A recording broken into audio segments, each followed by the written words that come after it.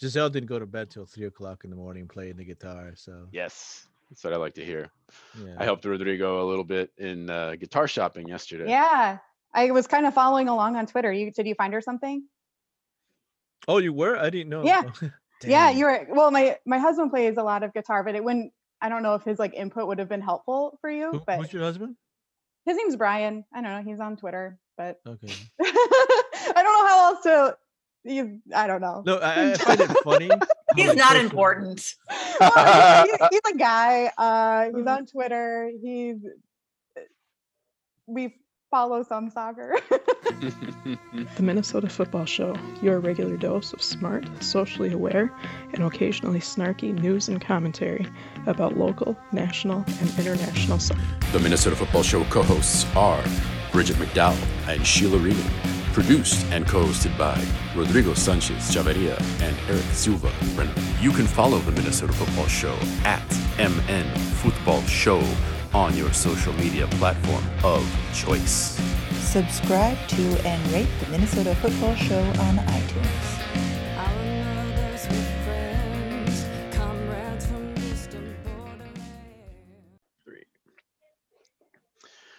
All right, welcome back to the Minnesota Football Show. Happy New Year, everybody. 2021 edition, post fascist coup survival edition. I mean, so much has happened. Like normally I would just ask you guys, how was your holiday? Did you enjoy the break? But now it's like, oh, for Rodrigo and I, we have kind of direct historical ties to seeing what happened on Wednesday happen in our respective parents or his country of origin. And, it was one of those things where I saw this coming not just 5 years ago, decades ago. I've been screaming into the void about it for a number of years, and it happened. And then everybody's like, oh, how could this have possibly happened? Is this our country? What a surprise. Like, nope, not a surprise. Anyway, having said all that, let me turn to you all, Rodrigo and Sheila, and then we'll introduce our guest in a second here. But how are you all doing in this? It feels like already a year, but in fact, just the first week of 2021. Not great. I like there was a good hesitation there. Yeah. I mean, I've been talking to folks, and I'm like, it's 2021, a weekend, and people are already trying to mail back their 7-day trial membership, apparently. But yeah, I saw that one. That was good. But I mean, it's the way I look at it. We hit the low, and hopefully, all we can do is try to bounce back up. And but yeah, like you, it's like I don't think we're at the low. I think we're gonna get lower, but I think there's going to be another event on the inauguration, and we're not even close to hitting the peak for coronavirus. The way I saw it this way, and I put my feelings on Twitter about this, is like I was glad that a brown bi POC cisgender man watching at home the police can actually de-escalate things, and have the power to do so. And apparently every other police force in the country, apparently they don't know that they can do that. So yeah, they didn't de-escalate anything. They de-escalated much better than the other places, right? I mean, if it would have been other people, they didn't do anything. Yeah, exactly. They didn't do anything. They literally did nothing. Let them in. That's a de-escalation tactic. No, it's not. De-escalation would have been getting them to like calm down or not come in. It was escalated. Some lady died. That's actually 5 people died. 5 people died. That's not de-escalation. No, I tend to agree. It was more, here's the red carpet. Please enter. I mean, the cops were giving those people directions to Schumer's office. It's almost like there was coordination. It's almost like cops and Klan hand in hand. Wait, what was that one chorus by Rage Against the Machine? What was that one? Some of those that work forces, or some of those that burn crosses, are the same that work forces. Yeah. There's a lot of Schadenfreude. I was reading up on some of these these deaths, and it's just like, they're sad. I mean, obviously people died, but one guy tased himself in the nuts. That happened. And then a woman that apparently was sadly trampled, but was carrying or walked in with a "Don't Tread on Me" banner. Just like, you can't write that stuff. All right. We're here to provide hopefully a little bit of a break and distraction from what's happening. It's nice to see all of you, and we have a special guest. This is a new thing we kind of want to do for the new year. Once upon a time, when we had the recording studio, we were getting people, or the radio studio anyway, we're getting people in and out more frequently. We're going to do it now in podcast format. So we have with us Sarah Schreier. Schreier rhymes with fry. She helped me out so I can pronounce it correctly. Sarah Schreier from Minneapolis City. She is. Hello, listeners. Just a slight edit on our part. Just wanted to say that Sarah Schreier is the Director of Operations for Minneapolis City and not the Executive Assistant that we mentioned on the show. Sorry about that, but let's get back to the show. Sarah runs everything. That's right. Oh, I don't know about that. I mean, besides practice and all the other stuff, I mean, Sarah could run practice. That's what I'm saying. I could. So I welcome, Sarah.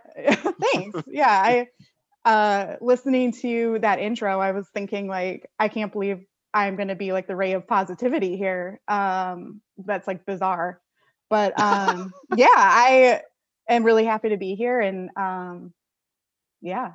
I don't know. I could run practice. It wouldn't be any good, but those guys like run it themselves. I mean, Matt and Adam just kind of like are there to supervise with the beer in hand. You've seen Matt run practice. You kind of get an idea. I mean, if anything, you know, if you were running practice, if things don't work out the way that you wanted, you just make them do fitness, right? That's the one thing. That's what you rely on, right? I do have clearance to be on the team's bench during game day, so if like Adam and Matt all like if the entire coaching staff manages to get kicked out or sent off, I'm up. That's my moment to shine. You're like third or fourth in the succession. Everybody's gone. It's like, what Sarah's coaching today. Let's go. Can like the voting membership make some sort of amendment, and we're like your position on that situation will come up to like higher in case. You know, it just takes somebody to raise it and then someone to second it, and then it goes to vote. So that's how we do. I see 3 people on this call. You guys make it happen. I was going to, before we get into a little bit of an interview and just talking about some things, I was going to tell you, I mentioned that you were coming on the show to my kids, and they're like, you know, they generally don't care anything about this program, but I'm like, you know her, you've talked to her before, and they're like, we have. I'm like, do you remember when the club shop opened? And they're still kind of like, and they're like, do you remember all the free donuts from Sarah and Dan? And they're like, oh, I'm like, yeah, that happened. That's Sarah. Yeah. We do all our donuts. Yes. And to your credit, I think you at least looked at me and kind of gave me the, is this okay, dad permission thing? Whereas Dan was just like, go. Yeah. Well, Dan's a dad of 3 boys and I am a mother to none. So I'm like, is this cool? Yeah. And within seconds, they were like double fisting. Yeah. All right. Well, one thing we like to start with usually just to get things rolling, maybe you could briefly talk about some of your background and kind of what got you into football, what got you into the soccer landscape. Yeah. Well, I played for much of my life. So I grew up playing. I think I started around 5, and then you know, I wasn't any good, but like I played for like my high school, and then when I went to college, I was playing with like their intramurals, and after college played a little bit in like it's the equivalent of like the MASL but for women. What position? Left mid. Okay. So I bring that up often to the coaches that I'm ready. Yeah, you could bring that up in fact to Minnesota United in fact. Yeah. Right. We are missing a left winger at the moment. So that's my background. And then, you know, like with that, you know, I grew up playing in USA Cup and going to Blaine and going to Thunder games. I took a few years off of like the soccer world, just kind of like fizzled out a little bit, and then started coming back again when United was in NASL. So we went to a few games, we were hooked. That was kind of it. Minneapolis City came around and took up all my time. So Yeah, how'd that all come about? I saw it on Twitter, actually. I saw that there was this like lower division club, like just deciding to do something fun. And then my day job is an executive assistant. So I just pinged them and said, like, I'd be happy to help you with like travel or logistics or anything like that. Like, just kind of assuming that they didn't know what they were doing, and they didn't. So it just kind of organically started up. And then it just grew from there. Like there's a few of us that have been around since like the first day, and it's really fun to be a part of that core group. This is what, like 2016, 17, somewhere around there? Yeah, it was. So we first it was an idea late 2015. And then our first season was 2016. So like by like February 2016, we had like the launch, and then we were planning our season. We knew what league we were playing in. That was like the official start. Very cool. Yeah. Very cool. Rodrigo, Sheila? About what questions we should ask? Yeah, whatever you want to ask. So tell me what this pandemic has been like for the Minneapolis City. I don't know. I mean, everything with everything kind of, we've just been trying to follow CDC guidelines, NBH guidelines, and then kind of sprinkling in what we think is best too. So like, like within those guidelines, if we don't think that 54 people should be in a dome without masks, we kind of implement our own rules to make it safer for our players. Obviously our season was canceled. We couldn't train or anything for a period of time. And then we were pretty insistent on being able to do something though. Our players were hungry for it. Like we wanted to do like something. So we figured out a way to have these like small-sided games in Blaine. Fans were allowed, but it was like a really limited number of fans. And we really tried to make it like a safe experience for everybody while still trying to give people a taste of live soccer when everything was canceled, like across the board. This was the 7v7 intramurals over there. Yeah. Yeah. Man, I really wanted to get out there, and it just didn't work out, but I'm so glad that you guys are able to pull something off. Yeah, I mean, it's obviously, like if it wasn't for everybody, like much of our fan base would have been uncomfortable going there, and that's totally fine and understandable. But we did have like a handful of people that really wanted to do it, felt comfortable doing so, saw the protocols we had in place, and we were happy to be able to provide that for them. Very nice. So do you guys have like a plan for this next year then? I mean, we're hoping that all signs are pointing to seasons for our respective leagues are on. Obviously we have to put in some thought again, how to keep players, staff, and fans safe. We're just kind of, right now, we're just sort of like brainstorming ideas to, whether it's like limiting attendance or I don't really know. Like I know with training, they're wearing masks like throughout their training process, and we're limiting the number of players there. And then obviously like anybody that doesn't need to be there isn't there. It'll be a different season for sure. I don't know exactly what that looks like yet. We just kind of have to wait and see how things unfold. But one of the things we're really good at is adapting to our circumstances. So we'll see. Yeah. Well, we talked a little bit about, actually we talked a lot about the member meeting. So we don't have to like rehash everything necessarily. But maybe there's a couple points. I don't know. I know we want to talk about the women's involvement in the upcoming women's league. So maybe we can start there. I mean, I don't know. Just what I don't know. The question is, maybe what are we looking at in terms of? I mean, with the pandemic, like Sheila said, we're looking at a start date probably in 2 years. Yeah. So not this season, but next season, ideally. Mm-hmm. Yeah. And what else? Rodrigo, you want to jump in? I know you got some stuff. No, I since the launching of Futures and the youth development program, how will having a women's league implement the involvement of that, or what is the involvement going to be? That is there going to be a connection between the Minneapolis City and like a girls version of Futures, or how is that going to be in order to be able to kind of talk about equity and Yeah. accessibility? Yeah. That's a good question. I think for us, we, you know, having a women's pipeline is definitely part of the plan. We don't, and we quite frankly, we can't launch everything all at once. So, in order to do right by not only our women's side, but all of the programs that we have going on, like we can't launch like a futures equivalent for the women's side just yet. But I definitely think that that's part of the plan. And we want to make sure that we can like work out all the kinks first and then be able to launch that more smoothly.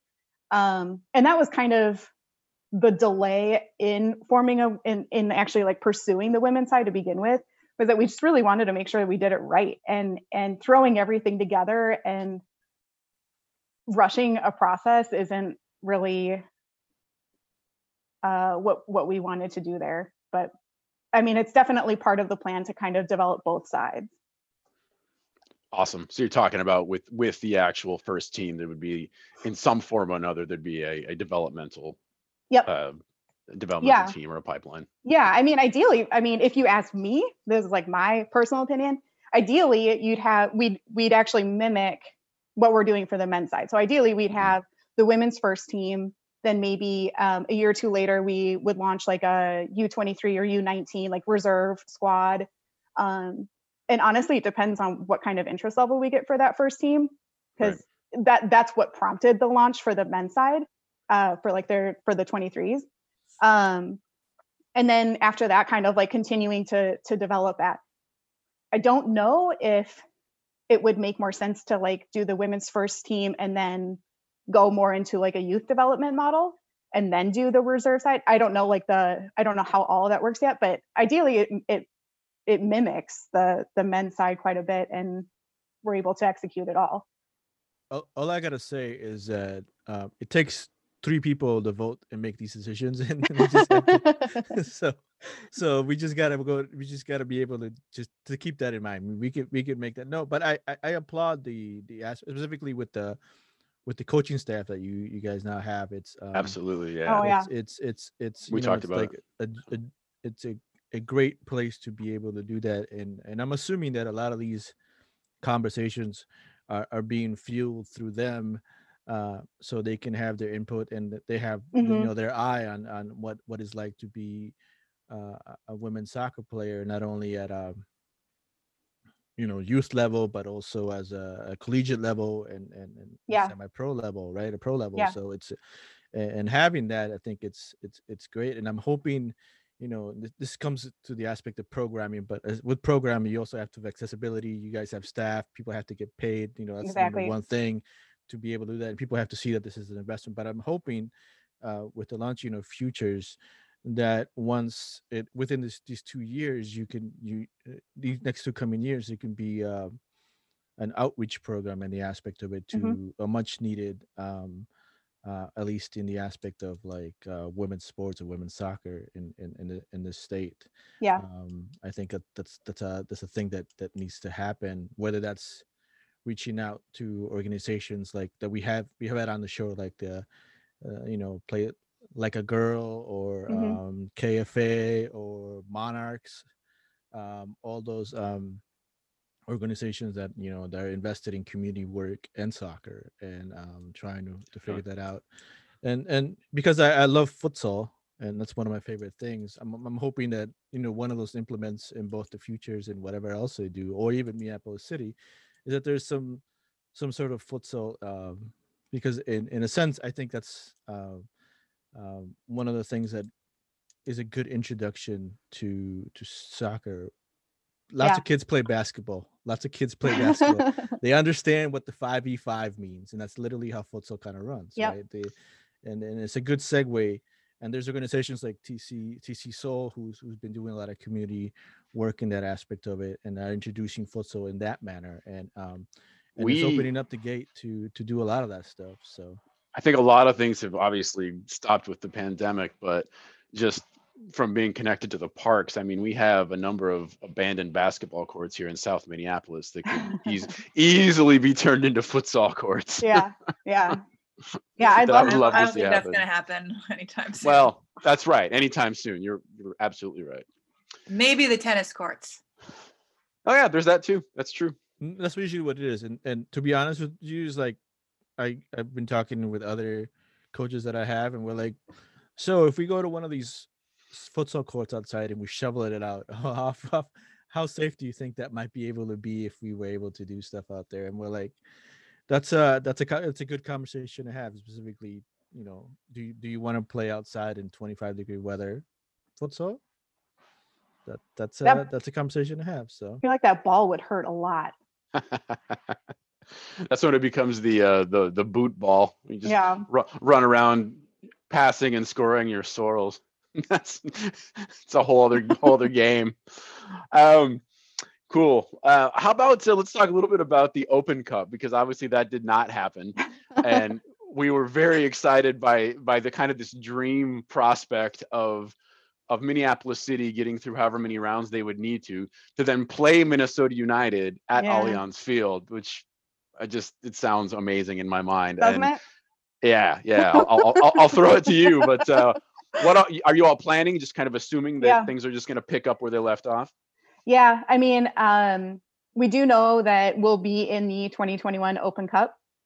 What that looks like, we don't know. We have heard some rumblings of some leagues that are not participating. So that obviously changes the makeup of the US Open Cup. But I think it would be awesome to play Forward Madison. I think it would be very optimistic to assume that we would win that game. But in United. Come on now.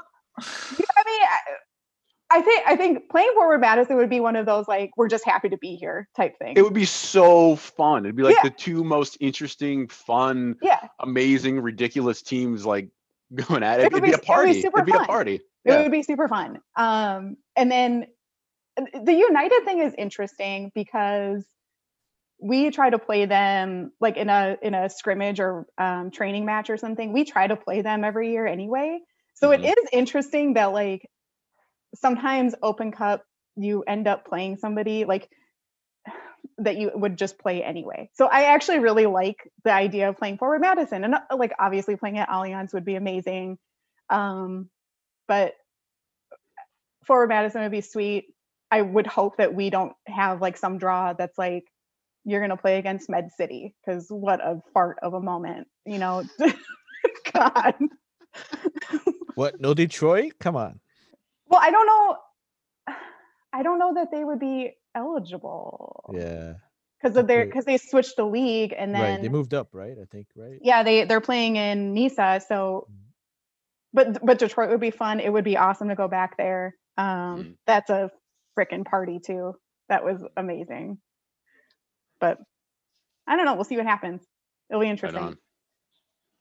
Right. Rodrigo and Sheila, any other things before I go to some other questions here from tweeters? Let's go to one of the questions for Twitter, and then we can circle back. Yeah. Well, this one comes from one Dr. Stroopwaffle. I wonder who that is. Yes.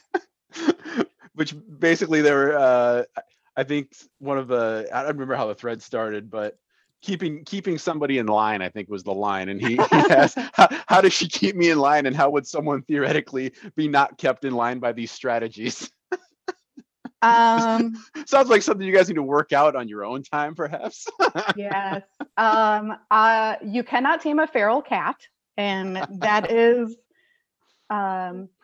much of Dan. But we all have a little bit of feral cat in us, and we all need a little. I think that's what makes us fun and special, is we're all a little crazy. Absolutely. But this comes from @GoldfishFibers, the amazing and wonderful Doreen. What are the best pies? Depends on the day. Mm-hmm. I'm gonna go with, for today, banana cream. Ooh. Those don't hold up in the summer all that well, so I'm assuming, like if we had like a bake sale, I would welcome any sort of apple or berry pie. Hand pies are great.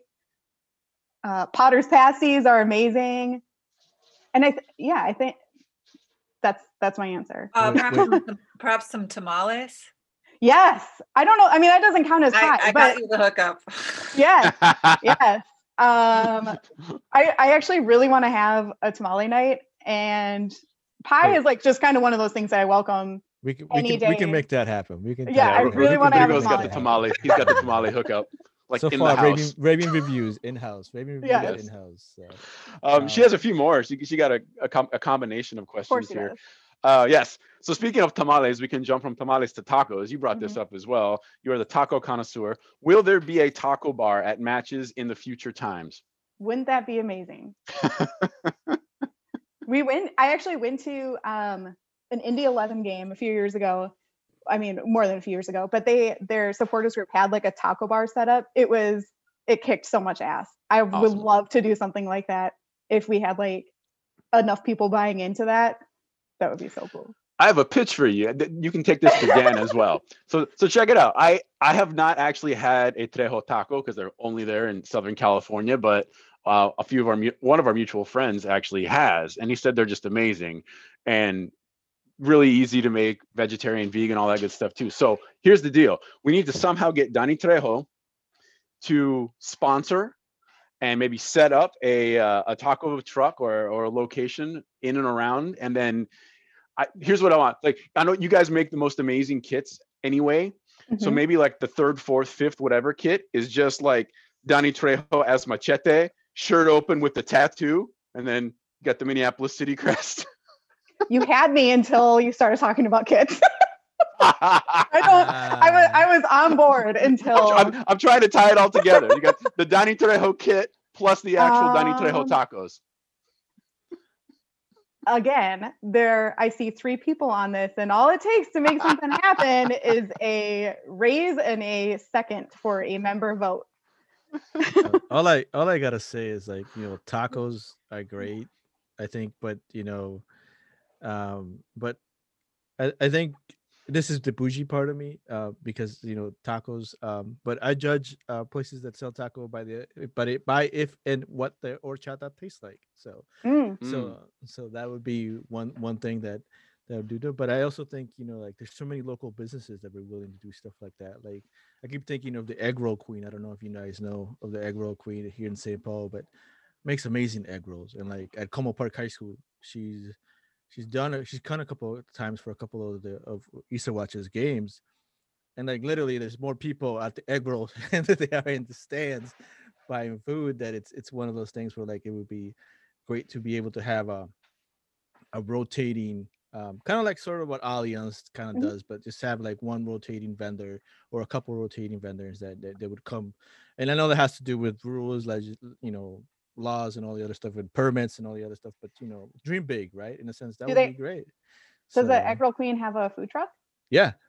Can you send me her info? We'd love to have her. I will do so after. Yeah, we usually do have at least one food truck at every game. So we try to support like like a smaller independent food truck. So we're always taking recommendations. If she'd be willing to come out, we'd love to have her. I would imagine there's probably some crews like that around. I mean, there's like Taco Taxi, and there's little places around South Minneapolis that do that kind of thing as well. I was just thinking, listening to you all talking, like some of the best tacos I've ever had. My partner's family are from a really small village in Guanajuato, maybe 1,000 people. That even seems like she laughs. Sorry, way less. I thought so. 100. Let's just knock off a 0. It's very small. Nobody knows. But they're not too far from Leon. Leon would be like the big city closest. In any case, there's always like 1 or 2 older folks just on the street making their tacos, or there's a baked version as well that's just spectacular, and those things just blew me away. I mean, they're unbelievable. when I was Comal. eight, we were in Comal. Cuernavaca, and I got to go to the Cuernavaca market, and my exposure of tacos have been very limited at that point. But when I walked into this mercado, and I saw the zillion colors of tortillas made out of zillion different things, I was like, where am I, and what do I need to do to kind of like get a taste of everything? It was To eat it all. Yeah. right? And like, I know I'm gonna pay for it later, right? But I was like, as a tourist, I'm gonna pay for it later, and I'm okay with it, making that investment. But I was like, I want to just to stay and just eat all that. So Yeah. Right on. Well, a few more questions here, and we'll wrap this up for you. But I was kind of just wondering, what's kind of your experience been as a woman kind of in the sporting space and working for a semi-professional team and just all of that and having all the responsibilities you do, because again, you do so much, I mean, to be quite frank, it's pretty challenging sometimes. It is absolutely a male dominated industry. There's quite a bit of a sense to like prove myself amongst my male colleagues. I will say that Minneapolis City, like as our own little crew, has been more than welcoming, like really propped me up and like gave me a voice here. But outside of the club, like league interactions, other team interactions, fan interactions, media interactions, it has not always been easy to often be like overlooked or discredited as a woman. Mm-hmm. But it also speaks a lot to the club itself, and kind of just like, you guys know, but we added 2 women onto our coaching staff, but they've always been very passionate about having different perspectives, whether that comes from, like a different gender or people of color. Like we're always trying to like have that diversity. And it really speaks a lot to them to be able to really give me a seat at the table and welcome it, like seek it out, not just like, sure, you can sit with us, but like, please, Sarah, like, what do you think about this? And I think I really value that. And it's made me stick around for the long haul. Awesome. I think we kind of covered. I'm gonna head out. Go ahead. I need to head out. Thank you so much, Sarah. It was great to meet you. Bye, Sheila. Nice to meet you. Thanks, Sheila. Bye. I think Bridget had something about community plans and the Minneapolis city landscape. I think we kind of touched on that, unless there's anything else you kind of wanted to add. I don't think so. I mean, we have somebody kind of helping out with our community efforts, Brendan Doyle. He's been great at building relationships with like Brendan is great. Yeah. So he's working really hard to build those relationships. We're really looking forward to kind of expanding what we've already done, like both with soccer community stuff, but also just the Minneapolis community in general. Yeah, Brendan's got like, he's so smart and intelligent. Like every time he talks to me, I'm like, okay. It's like, how are you this smart and intelligent and seeing it? And I'm like 20 years old. But no, that's energy, man. Youthful energy. Yeah. I know it's like not only soccer mind related, but like otherwise, no, that's been great. Is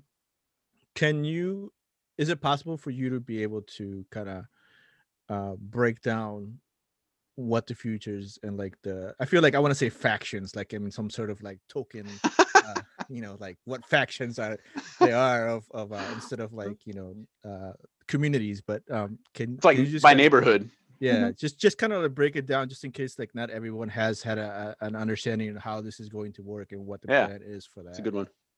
I will do my best. I'm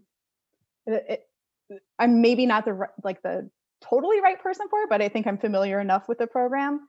So it's actually very similar to what we did with the 7v7 fall league with our first and second teams. So there's going to be 4 teams each named after a neighborhood in Minneapolis. So there's Powderhorn AFC, Northeast Wanderers, what are the other ones? Riverside Rovers, and near North. Or nice. Is it just North? It might just be North.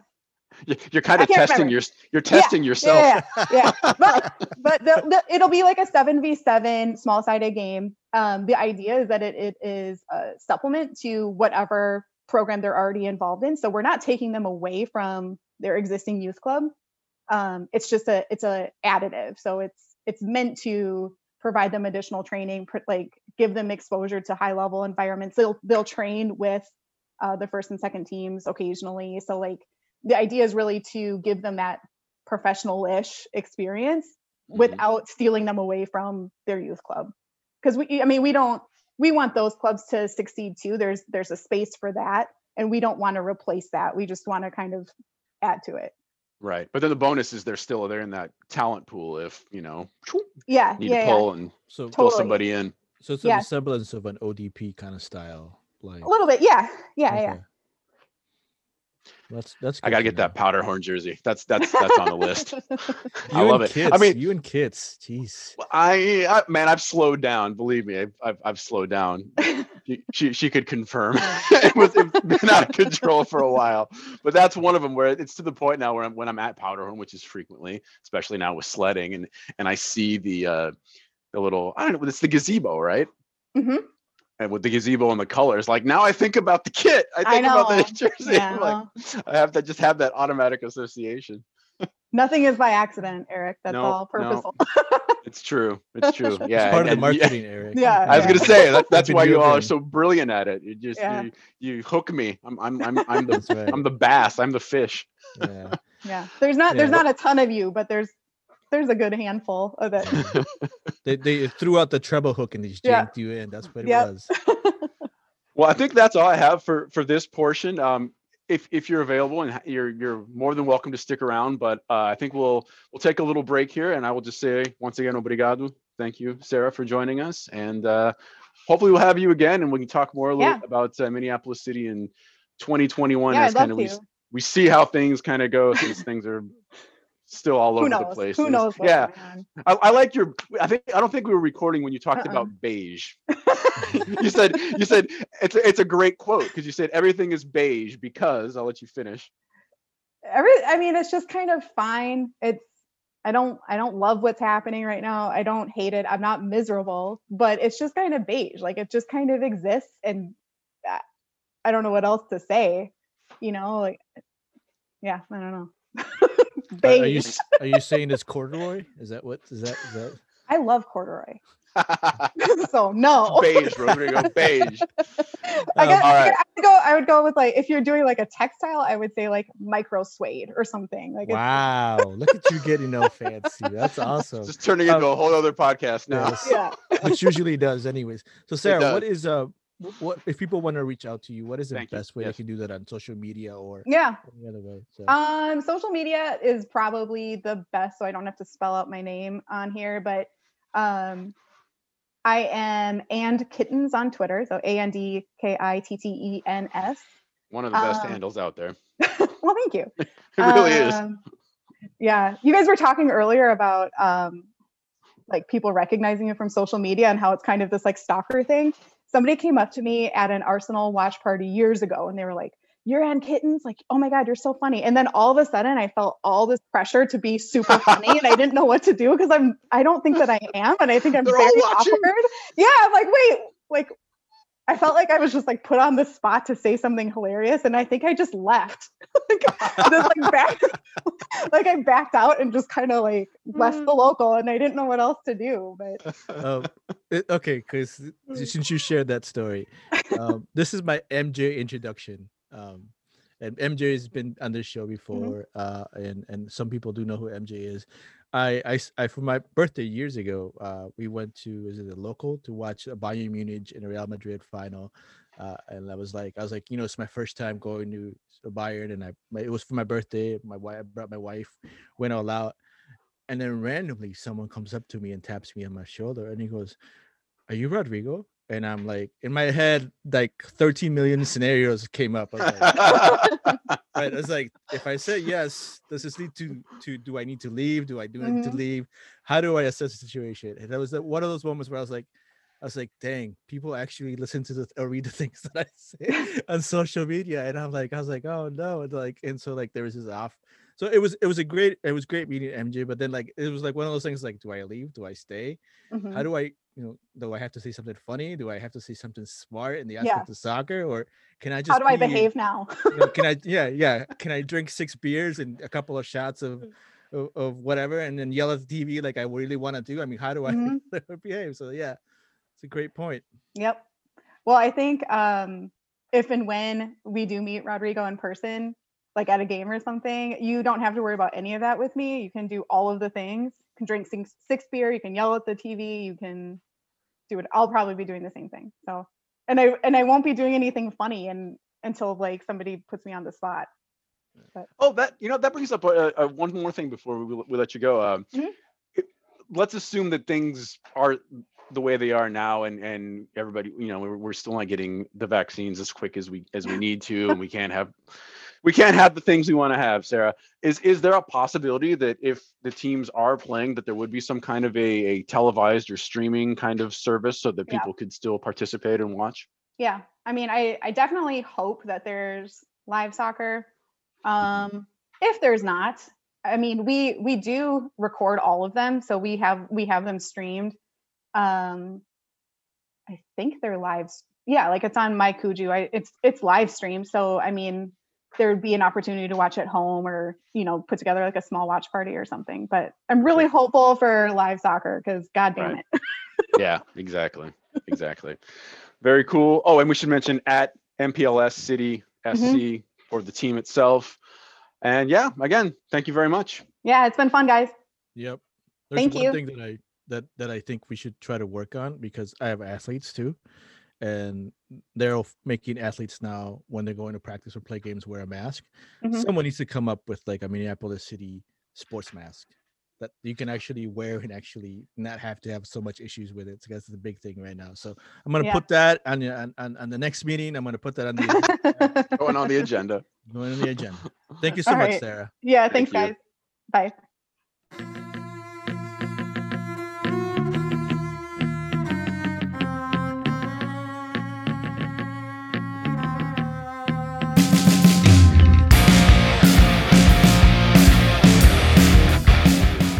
Hi, this is Issa Watch, and no, you must be dreaming because I am definitely not blessing your ears in this podcast. Anyways, back to the Minnesota Football Show.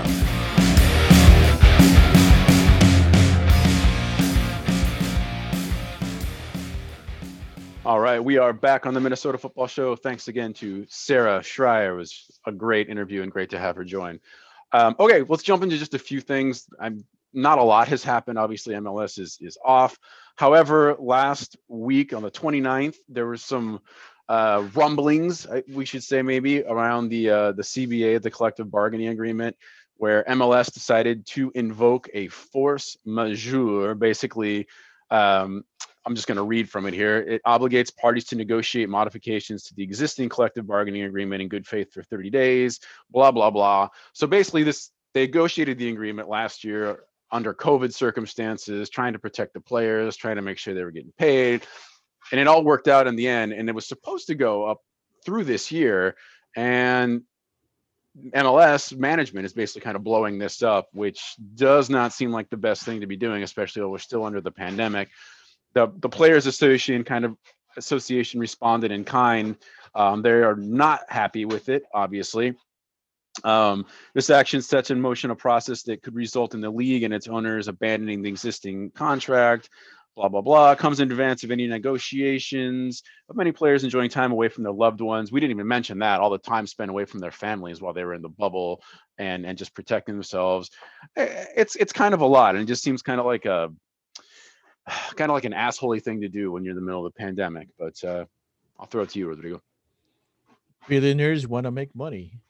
And they didn't make money this season, which was something like we all understand the level of, perhaps, I don't want to say importance, but level of release sports provides for people, and that's great. But this was a decision prior to COVID that was made in the aspect of like a contract, right? If we wanted to play an MLS season, it was a decision that the owners and the players came to it, and the owners knew that they weren't going to make the money they're going to make. And as much as a business decision, this makes this literally, to me personally, doesn't look good on the league to be able to hold out, because we were holding out for a while to be able to see. Not only, I think one of the highlights was of the last collective bargaining agreement was not only like what veteran players would be getting kind of money, and how the young players would be uh, compensated, but also their level of commitment or the level of playing. And I think, it's I remember Christian Ramirez tweeting about healthcare, right? It was like, well, what about healthcare, right? What about what are we doing for this aspect of it, right? And one of the representatives, Eric Miller, was also very adamant about certain things that they needed to work out, and we get it, right? Like, it's a business. People are here to make money. Billionaires want to make more money, but after some of the requirements and some of the things that happened through this COVID season, it just doesn't seem like it's in good faith. Yeah, That's my thing. I agree. It just seems extra shitty to like pile it on top Right. of the I mean, like, pandemic and specifically everything if you find out that 20% of the players who played in this league, and not the bubble, let's make that differentiation. The bubble tournament is it's like a different season, right? Because the league is a different thing. The league play was a different thing. 20% of those players involved playing in the league contracted COVID in some sort of way. Right. That's a good chunk number. And as much as people are saying that, well, the owners did everything they could, and the owners, provided situations, and it's there's some responsibility for the players to take care of themselves. Yes, that's true. But the owners also could have said, no, we'll take this year as a loss and not play at all. And so if you chose to make money, then you kind of have to figure that aspect out, that there's going to be something that you have to give. And I feel that the owners felt that they gave more than they should, and in reality, I side more with the players, that they gave up more than they should have. So definitely, yeah. To be clear, we stand in solidarity with the players. Absolutely. Do you think, Rodrigo, this could lead to a strike? Yeah, I think so. I think that there's I mean, it almost led to one last time. So, and it was literally up to the last minute, right? And I think I think now, because this is the second time in 9 months, a year, or the third time, it's like I've lost track. It's not gonna look great for ownership that this is going to be something that they're going to be doing every year, right? Yep. I mean, that was the whole point of it, was to get through a couple years, and they just blew it up. All right. Well, in some other MLS news, there's, again, not a whole lot, and there's so much more happening nationally and internationally that there's been lots of distractions. But we can touch on a couple of these points. Greg Vanney is the new coach at LA Galaxy. I don't think anybody was terribly surprised about that. He's moving from Toronto back to LA. LA is where he's from. He made his name at playing as a player in LA Galaxy many years ago, so it's kind of a big homecoming. So good for him. We'll see what they can do. Galaxy had a pretty dismal season this season, so I know they want to kind of try and build that name back up, because it does carry some weight in this league, and they certainly have a long history. So we'll see what happens there. But now Toronto is open, so it's kind of I think what's going to happen there. The only like good news that's related to LA Galaxy is the fact that Sebastian's is it Leggett or Leggett? I'm right? not sure. I'm not sure.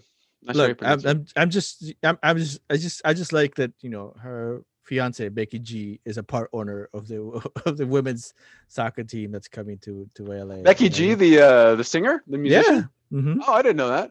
Yeah, Becky G's part owner. Yeah. If you I don't know if you watched it. You did? Go ahead. Well, she was at the Los Dels. She performed there that first year where we were there, and we were doing all the interviews. And I mean, at the time I didn't know her, and I just happened to be in the press tent and said hi and talked to her for like 30 seconds. Yeah, Becky G. Becky G. Yeah, no, Becky G like is not only part owner, but like if you I don't know if you follow or listen to the show or watch the show, the MLS Call Up, with Susanna and Jillian. Great thing. Like they have so many, but in this last episode, they did like the top 10 things that happened to him, and it's where they had like a full-blown interview with Becky G in the aspect of like the women's soccer team that's being brought to NWSL and all the other stuff, and how she's a part owner and how that. So it's really interesting. Like she's done some Cool. good work community-wise based that way. So nice. On the other coaching side, this comes as absolutely no surprise because we talked about it a few weeks ago, where there was the mass confusion where Alonso thought he was being fired, and it turned out he wasn't. Diego. Well, yes, he is officially fired now, so he's gone. And good. So there's the Englishman. I can't think of his name right now. There's talk of him taking over. He's the former English women's national team coach. I can't think of his name right now. Rodrigo, do you remember? We're on the same boat. I know who you're talking about. I just can't think of the name at the moment. But continue talking, and I'll find it. Yeah, sure. So I think he's the contender right now, and it seems like that's what we're talking. So Extra Time put out a thing asking, well, who should be the next coach at Miami? And the first person that I thought of was a person that we talk about on this program quite a bit. In fact, the last episode 2 weeks ago, his name came up, and that's Roger Machado, who was the former Bahia coach that was an amazing coach there, an amazing activist, anti-racist activist, and also environmental justice activist there in Bahia in 2019. Since fired because, outspoken man of African descent apparently is too much in the Brazilian league. He'd be great in Miami. It'd be great to have another person of color as a coach in MLS. He's a really awesome coach, and he'd be welcomed with open arms, I would imagine, into the Black Players for Change, or somehow working with Black Players for Change. I don't know if it'll happen. I don't know how good his English is, but again, it's Miami. I think he'd be fine. But anyway, that's my suggestion. No, I think it's a valid. I mean, that coach needs to find a place to coach, whether it's somewhere else or outside of Brazil, or whether it's and MLS provides that avenue for people to do that. I think the person we're referring to that's been rumored is Phil Neville. That's right. Yes. Thank you. So, but yeah, no, I think there's coaching opportunities, and the need specifically in this league to have more coaches of color is specifically needed. We have we have Colorado, we have Miami, we have Dallas, we have other places that are embracing that and are doing that and hiring within, but that's not all over the place. And so like you have the Andres as well too, but so it's a trend, and I wish there'd be more of that, right? And so hopefully there will be. I'm not saying that the MLS should have a Rooney rule when it comes to interviewing coaches, but maybe something to that degree where that's something that's giving people opportunity to do so. So yeah. Yep. Mark McKenzie from the Philadelphia Union. He's headed to, is it Genk or Genk? I'm not sure. They're in the Belgian first division. They're quite really good team. I think they're number 2 right now in the first division. $6 million transfer, pretty good for him. And Genk or Genk, however you pronounce it, they're very much like a feeder team, a lot into the Bundesliga and sometimes like Liga and even the Premier League. So there's talk that he may not be there for very long, and he might get looks from some of the other larger European leagues. So good on him. Minnesota United, not a lot happening. It's kind of the quiet times right now. Will Trapp officially announced. Yay. I mean, we already covered it. No big surprise there. I thought this was an interesting quote from Heath. He says, quote, having spoken with him at length, let me back up. Quote, Will made it very clear from the outset that this was the only club he wanted to go to. Having spoken with him at length, I know he's incredibly excited, unquote, which is kind of interesting that it was Minnesota or bust, apparently. Which seems to be like the template for every interview of new player that we get. Right? Yeah, exactly. I didn't want to play anyone else. I was like, maybe nobody else wanted to pay you, I guess. Right. We're the only ones that called. Yeah, that's right. We like the cold weather. Hassani Dotson gets his call to the U23 camp. So congratulations. Good for him. That'll be awesome. Absolutely. The big one that dropped on the 6th, Yeah, I think so. I don't know. This week has been out of control.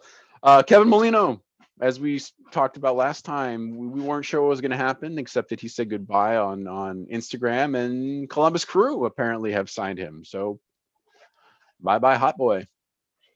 And a lot of people were surprised by that move, and I think we talked about it in the show a lot, that if Molino was to go somewhere else, he needed to go to a place where there is a creative number 10, right? And in MLS, there aren't that number 10s that stand out besides, Toronto, the Crew, now Minnesota United. Yes, I was gonna say you got to include us too. Yeah. Yeah, and so then you knew that those were the options if they were out there. Now I haven't read anything, or I don't know what the pay will be like or what the structure was, and it probably has to do with more years. I think there's other factors at play. Maybe maybe it's the time commitment, or maybe it's just that he just didn't want to. He wanted to change the scenery. Whatever we do is I think this is probably one of the biggest losses for Minnesota United, at least in the MLS era. We were all talking last year about Darwin Quintero leaving, right, and doing the Darwin Quintero thing, saying that it's not coming back. And now Kevin Molino opens up opportunities for other players to step into that left wing, since that seems to be the Bermuda Triangle of players. Right, you just need someone to go there no matter what. And let's just give it to Sarah. She's got the experience. We could do that. But that opens up possibilities for people to step up, right, and changes the dynamic of the 11 at the moment. So, what do you think? Okay, so we don't know yet the figure, but do you think they're paying him that much more? I think it might be an idea of length of contract, maybe in a combination with maybe certain incentives that he needs to do. Like there might be certain incentives. I don't know. I mean, I think we Minnesota had a window to do negotiation, but they didn't do it, right? And then built in the 15% bump raise for what he was making, and I think that didn't really set well. And it just might be who doesn't want to go play for a league champion, right? Yeah, the champs, yeah. Absolutely. And maybe I think you're hitting on it there. Maybe even if it were about the same amount or just a little bit of a bump, the fact that he doesn't have to be the guy, it doesn't even have to necessarily be the starter, and he can just kind of come in and come out and get paid the same amount. Maybe that's a part of it too. He doesn't have to just constantly be on the field. And you play on a team who has a proven number 10 that. Yeah, that's what I mean. They're stacked. They have left wings. Yeah. So. Yeah. Well, yeah, it's kind of sad. I think you said it. It certainly hurts us more than the benefit there for them, perhaps. But such is the game. Yeah, I mean, it opens up the opportunity for if we want to have a young player on the left that can absorb and communicate and learn from that position, and we could develop in a sense, right? But who knows? Yeah, too bad we don't have a young Uruguayo with some mate that could do something like that. It's just too bad. Yeah, Marta. We loaned that player. We loaned that player out already. So apparently, did we loan him? No, I'm joking. You're joking. I was like, that's breaking if that's true. So many rumors. Let's talk about Marta, because this was pretty big. On January 3rd, officially engaged to Tony Presley, also from the Orlando Pride, defensive player. They've apparently been in a relationship for a while. I think a lot of us are just learning this now, but good on them for. I love that. When it came on my Instagram feed, I was like, yes. Yeah, it was awesome, because and I follow Marta on Instagram, and I've seen some of the stuff that she does and how everything, and so I knew part of she keeps majority of her private life private, but there's gaps and moments where you see that, and I'm like, this is great. I mean, Marta is, if not my favorite, all-time player. To be able to see that love triumphs and love is there, and do that for it specifically I think is great. Totally agreed. I think the only thing I would add is, this is just another couple and engagement situation in NWSL and in women's soccer land here in the U.S. It's still obviously widely celebrated and widely congratulated. But what I was going to posit is in Brazil, this was really big because it's not that often that you have like a lesbian power couple situation kind of like this, and it was big. I mean, you don't see that kind of a headline like blasting across every single paper, every single TV news headline. It's so kind of breaking some ground there, which is cool. Good to see. No, I agree. The impact that must have had at home in Brazil and other parts of Latin America. I think that is a step in the direction that is needed. So. Yeah. Should we just keep rolling? I think we can just get through the internationals here. Let's just do it. Let's just do it. This was Leeds. Oh, the Leeds promotion story. This was more for Bridget. I don't know if you want to talk on it. I don't remember all of it, but it was an interview with a woman talking about the only reason Leeds United was promoted was because of COVID. And then there was a lot of attacks on this person and a lot of sexism and misogyny kind of thrown her way. Apparently, typical internet conversations, like it just devolved and got really ugly really fast. I missed a lot of it, but I wasn't sure back when we started the notes like a week ago that Bridget wasn't going to be here. By the way, we should mention we wish Bridget a speedy recovery. She had a minor surgery on the ankle, and it looks like she's in good spirits and recovering well. So hope to have her back soon. Yep. Likewise. I'm not too like you. I'm not too well known, but I do know that when the criticism was being put out there, they were like, well, if this person does it, why can't this other person do it? And it came down to like patriarchy, right? And the aspect of like, like especially what Sarah was talking to earlier was, like having a woman in this male dominated sport, the entities and the barriers that they have to jump to in order to be able to be heard or acknowledged in the sense, right?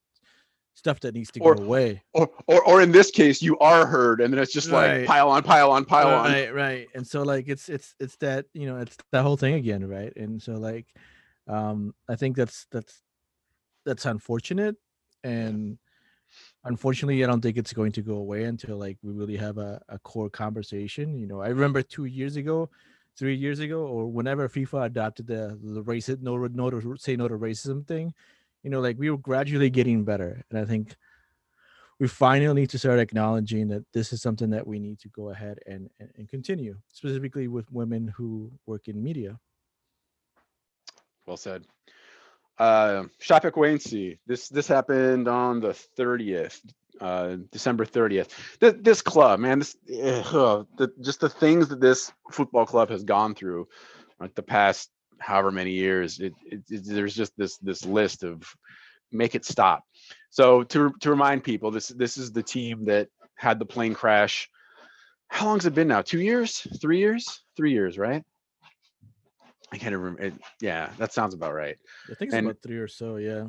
Yeah, and most of the team tragically and sadly perished in the crash, and they had to go through the whole rebuild, and they were guaranteed through CBF not to be relegated as they were rebuilding, and just everything. I mean, it's just so sad. Well, on the 30th, they lost their president of the club to COVID-19. It's what I'm saying. It's just like another thing to add on to the tragedy this poor club has to go through, man. It's heartbreaking. We'll just sigh. I'll throw this one to you, Rodrigo. you want to talk about this? So Guarani. Let's talk a little about Guarani and what's his name? Raul Bobadilla. Yeah, go ahead, take it. So apparently Raul Bobadilla, as the tweet says, caused controversy while playing for Guarani in Paraguay. He scored a dramatic late goal, and as he was celebrating, he took off his jersey, and then somehow his shorts came off. He kept going. he kept like, on I'm just not taking done. clothes off, and it was like I don't know.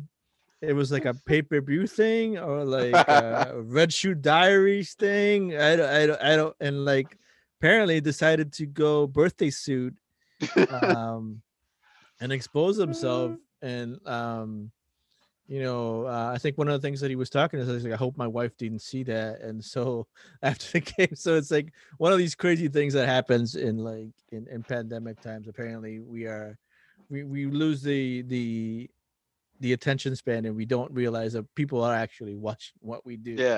Yeah, right. Do you think that Luis Amarilla is watching this game and like, oh, I need to write a new clause into my contract? I mean, Yikes. if we're working on a contract with him, I think that's probably something that should be that should be written in I don't know, maybe he can write it into his incentives. I have no idea, right? The Minnesota United is going to make him wear like suspenders underneath his shirt. Right. Keep those shorts up. I will score 25 goals, but in addition, I want to do this. Yeah. Oh, yikes. On the EPL side, this is coming from last week. I don't know if we don't have to go through. Oh, I put the dummy run, Aston Villa. That was a pretty goal. I actually put that one up on the social media. They lose to Manchester United 2-1, but man, that dummy run and then the shot on the goal, that would Traore. That was an awesome goal. The one I actually watched this match. This was Brighton, aforementioned Dan Hodeman, who runs the Minneapolis City. He played for Brighton, in fact. So his Brighton 3 versus what looked like Portugal, but turns out is Wolves 3. Full Chio Nuno, like they came out in the full Seleção Portuguesa. I mean, they just straight up did the Portugal kit, which is like, all right, like, and it looks pretty cool, but it's like, who's playing here? Is it Portugal or is it the Wolves? I think we need to have like, I think you and Bridget should just have since we have a section of our wonderful podcast about racism in football, you guys need to have like a kit related news wire thing. Well, it was just so kind of shocking and surprising. Like, I turned on the TV and had to check myself. I'm like, wait, is this a national team playing? What's happening here? It was actually a really good match. Wolves pretty much dominated this match. It was 3-1 at one point, and credit to Brighton. They were able to come back and score 2 more to get this thing tied at 3-3. I'll ask you this, Rodrigo. If there is a trend now with managers from a certain nation to push their club into basically wearing some version of their national team as the kit, are we going to have the England Adrian Heath Minnesota United kit here next year, where they're going to either do like the all red, or what's the other one, the white shirts and blue shorts? Right. I mean, even I mean, we could just have an Everton push related kit. Oh yeah, blue and white. So I don't know. I mean, that the blue and white could be a throwback to the Thunder years. That's what I would love. That's true. Like if there's going to be any throwback aspect of it, I would love to have like a throwback to the Thunder aspect of it, aspect kit. Yeah, thing. And then I will probably buy that seriously. So yeah. Man City kind of put a beating on Chelsea 3-1, and they scored all 3 of those goals, I think, in the first half. It was just like terrible defending there with Chelsea. They get one back. 3-1 is the final. But the real story here for all of us here in the United States is Zach Steffen got his first start in goal for Manchester City. So good for him. Get some playing time. Let's see. Yes, Bridget is not here, but we'll talk about it. Liverpool on the 4th, they lose 1-0 to Southampton. A very quick goal in the 2nd minute, which ends up being the only goal, and it's a beauty off a set piece, and it springs one of the guys, and this set piece kick takes one bounce, and the guy it's that chip shot. He hits it, and it just goes and goes and goes and goes, and it looks like it's going to go wide far post, and just barely sneaks in at the very end. And what's his name? Brasileiro. What's the keeper? I can't think of the keeper's name now. Alisson. He had no chance. Protect yourself at all times, right? 1-0 is your final. Liverpool. I'm pretty sure they're still. I know they're top of the table, but I think things are starting to tighten up now. Okay, we got some Libertadores. We had our semifinals. The first one happened on the 5th. This game was fun to watch. Okay, talk to me about this game because I have not been able to figure out where to watch Libertadores games. But man, the highlights. So I'll tell you what you do. Well, highlights for one, absolutely. You can get the highlights post match on a lot of different places. FOTMob is one. I think Deportes, Fox Deportes. There's some other places too. But if you want to watch it live, if you just type in the team or just straight Libertadores into Facebook, you can usually get like a Facebook pirate stream. Oh, okay. So it's a Facebook route. Okay. Yep. All right. Yep. No, because like I was watching some of the YouTube. You know how like I'm a big fan of CONMEBOL releasing the controversial plays and the VAR plays. And so like I saw some of this game and I was like, man, like, you know, that specifically at the 2-minute mark or the 5-minute mark where there was an opportunity to score and like there was a call for a handball that wasn't a handball. I thought that was really interesting, but also like at the 35th minute mark where it was a beautiful sequence of a goal that was pulled back because of an offside call that literally was like half a foot. Person player being I was like, wow, this game looked like a lot of fun. It was fun. It was a good match. I actually put out a poll just because we're expecting like the typical Libertadores offensive show with a huge portion of chaos. So I was like, how many goals to red cards is going to happen over these semifinals? And I put a ridiculous one out of like 20 goals and 10 red cards, which actually got a lot of votes. I'm like, all right, people are with us here. They want the drama. But the way this thing started, we were kind of on track to maybe get to like 10 goals and 6 reds or something like that. Because it was a 3-0 final, all Palmeiras, 3-0 Palmeiras in Argentina, at River in Buenos Aires. So that's 3 away goals, which is, stranger things have happened in this competition and certainly in CONMEBOL, but that's a hard one to dig yourself out of. And then 1 red card, of course, because of course. The first, Rohoni gets this great blast from way downtown. Keeper has nothing on it. Second one is an Adriano 1v1 with the keeper. He actually megs him. I think I watched that goal 5 times. It's I'm gonna beautiful. have to watch all these. I'm beautiful. Excited. It's beautiful. And then the third goal, of course, comes after the red card. And what happens is the defender, I think he actually thought he was going to, it was that split decision where he was going to go down and slide tackle, but for whatever reason, he stayed on his feet. And so he swings his leg and he just straight kicks the dude in the butt, like full power Nabumba, That's not like a roundhouse kick to the nalgas. Yes, exactly. And the ref kind of laughs and the guy even turns around like he's not hurt, but he's just like, really, man? Yeah, really? And he gets a red for kicking the guy in the ass, literally. And that sets up the goal. That sets up the goal because then they take the free kick and Vina puts in the header off the free kick, like right as a direct result of the red card. I mean, like historically, like all semis or of like that involve an Argentinian and a Brazilian team, usually you get reds, right? This is just like the formula is there for that to happen. And here we have 4 teams totally that so like I mean that's just going to be really interesting. And I know the Boca Juniors game wasn't that. It wasn't. That's what blew up our ratio. That's what blew me. That's what I was like. I was like, Boca Juniors totally didn't. And I think they were talking about that. But I mean, a lot of the Argentinian media, like I was reading up on it, they're like, we don't know what River Plate team this is, right?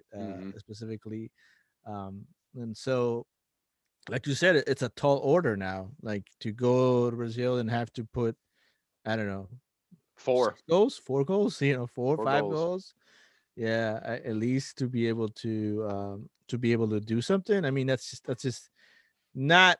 It's not impossible, but I mean, I would say it would be impossible if it was like a full stadium of players and fans, if it was all full and everything, it'd be impossible. There's no way you can get that done. But it is possible in this area of COVID. It is possible, but I'm looking at Palmeiras to be in the finals at this moment. So I think you're right there. Yeah, but as you alluded to, Boca and Santos, it was a pretty. I mean, there were exciting moments, but nobody scored. 0-0 is your final, and there were no red cards either. So that it throws off our goal to red card ratio. Oh well. So they're going back. That one was also in Buenos Aires, so that'll be in Santos in the next leg as well. I mean, who knows? We could still get 4 or 5 goals and 2 or 3 reds and get right back on track here. So we'll see. That such is CONMEBOL. Rodrigo, breaking news. Like this is out as of like 3 hours ago. Christian Pavon, since we're talking about Boca, former LA Galaxy, now back at Boca. There is an accusation of sexual assault that we've just heard about surrounding him. I'm not going to mention the other person's name here, but apparently it did happen in Argentina. And I think things are just kind of moving and flying as we speak. It's pretty fresh. So we don't have a lot of news, but it's definitely out there that this is happening. Yeah, I mean, and that's just the thing that Christian Pavon doesn't need at the moment, specifically coming back to Boca, but also leading prospect ways to Boca to loan him out or whatnot. So, and he's not playing. He's not on the roster for the Libertadores games because he's also on a COVID protocol. So,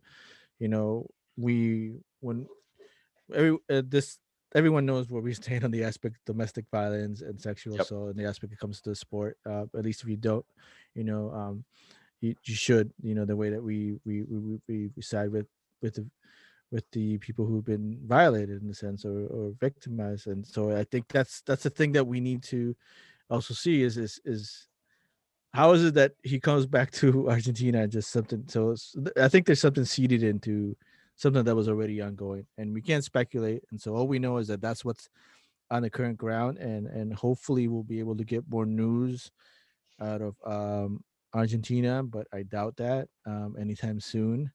Just the way the Argentina media is, and as well as the way that Boca keeps everything tight-lipped in the aspect of things. Who knows if we'll really find out all the full details. So, yeah.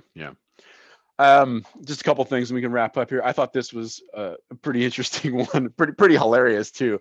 The way to force your transfer.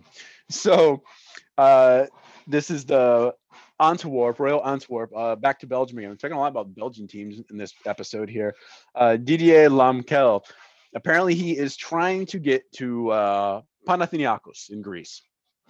And so he shows up for training at Antwerp wearing Anderlecht, who Anderlecht is like their big in-town derby arch rival. He shows up wearing an Anderlecht shirt and gets kicked out of the training ground. So, as they should, right? I mean, like, how would you feel if, like, I don't know, let's say Iko Parak shows up to training in like an Atlanta United kid. Yeah, right? I mean, this is the move. This is what you do. Force the hand. Right, force the hand. You show, and he got kicked out. I mean, I think that's a great move by the player in the aspect to force an issue and the creativity aspect of it. I think that's amazing. Like, oh yeah, make sure his buddy's like, make sure you get a shot from my good side over here, and it goes over all the social media. Right, and it's so like, and like if you look at all the pictures, it's like he's like trying to keep the door open, or like, and it's just one of those things where like, wow, is this really happening? And I'm like, wow. So yeah, no. And finally, we can end on this. This is fresh as well. This is today. FA Cup is going on, and we were just laughing about this over lunch. Shorley, which is a team that I'd never heard of before, because that's kind of the fun of the FA Cup. You get all the lower division teams. This is a 6th division team in England. They play Derby County, who's in the Championship, 2nd division, coached by one Wayne Rooney, and they beat them 2-0 convincingly. And so 6th division team surviving and moving on to the next phase is already an awesome thing.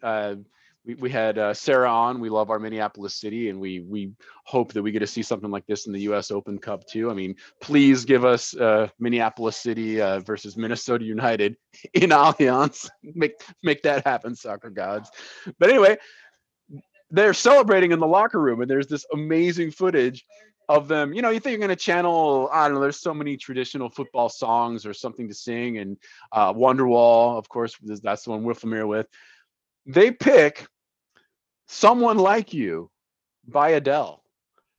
And it's and they're belting it out. It's spectacular. Like the best thing is it brought a lot of joy. It's just so much fun to see. But at the same time, when you take a step back, it's like, okay, there's a bunch of dudes indoors in COVID land singing, which is not such a great thing. And also, as my lovely partner pointed out, like this is like a breakup song filled with pain and filled with like, heart-wrenching breakup stuff, and this is what we're going to sing to celebrate. So I don't know if it was directed to Derby County, like we're breaking up with Derby County, or I don't know. We need to find out more details in the aspect of why was this song chosen, and how is it that everybody knew how to sing the words. All of them. Yes. It feels like it's something that's been going on in that club for quite a while, to be able to have everyone be aware that's what they were going to be doing. And it's those moments are in a sense priceless, but as you pointed out, like being in COVID times, that's not the best aspect of doing that. But like, yeah, I mean, like, I wonder who will be the first time who does a Taylor Swift song, right? Or another breakup song by Taylor Swift song as they went into it. But we love to see moments, and I wonder what. I mean, initially it was beautiful. I mean, it was just kind of just really fun. So was Wayne Rooney playing? Because I know he's a player coach. That is a good question. I'm not sure. We'll find out and put that stuff out. Yeah. All right, brother. That's all I got. All right. Well, thank you everyone for listening. Thank you everyone listeners. for talking to us, for listening, to keeping us afloat during this time. Happy New Year to everybody else, and we'll see. Thank you, next Sarah, week. If again. Yeah, and if everybody has suggestions of any guests that we should have, please send them our way, either at MN Football Show on Twitter, or Rodrigo's personal, my personal. Any of us, if you guys are like, oh, you should talk to so and so about whatever, we're definitely open for suggestions. Yep. And all right, talk to you all later. Hasta luego.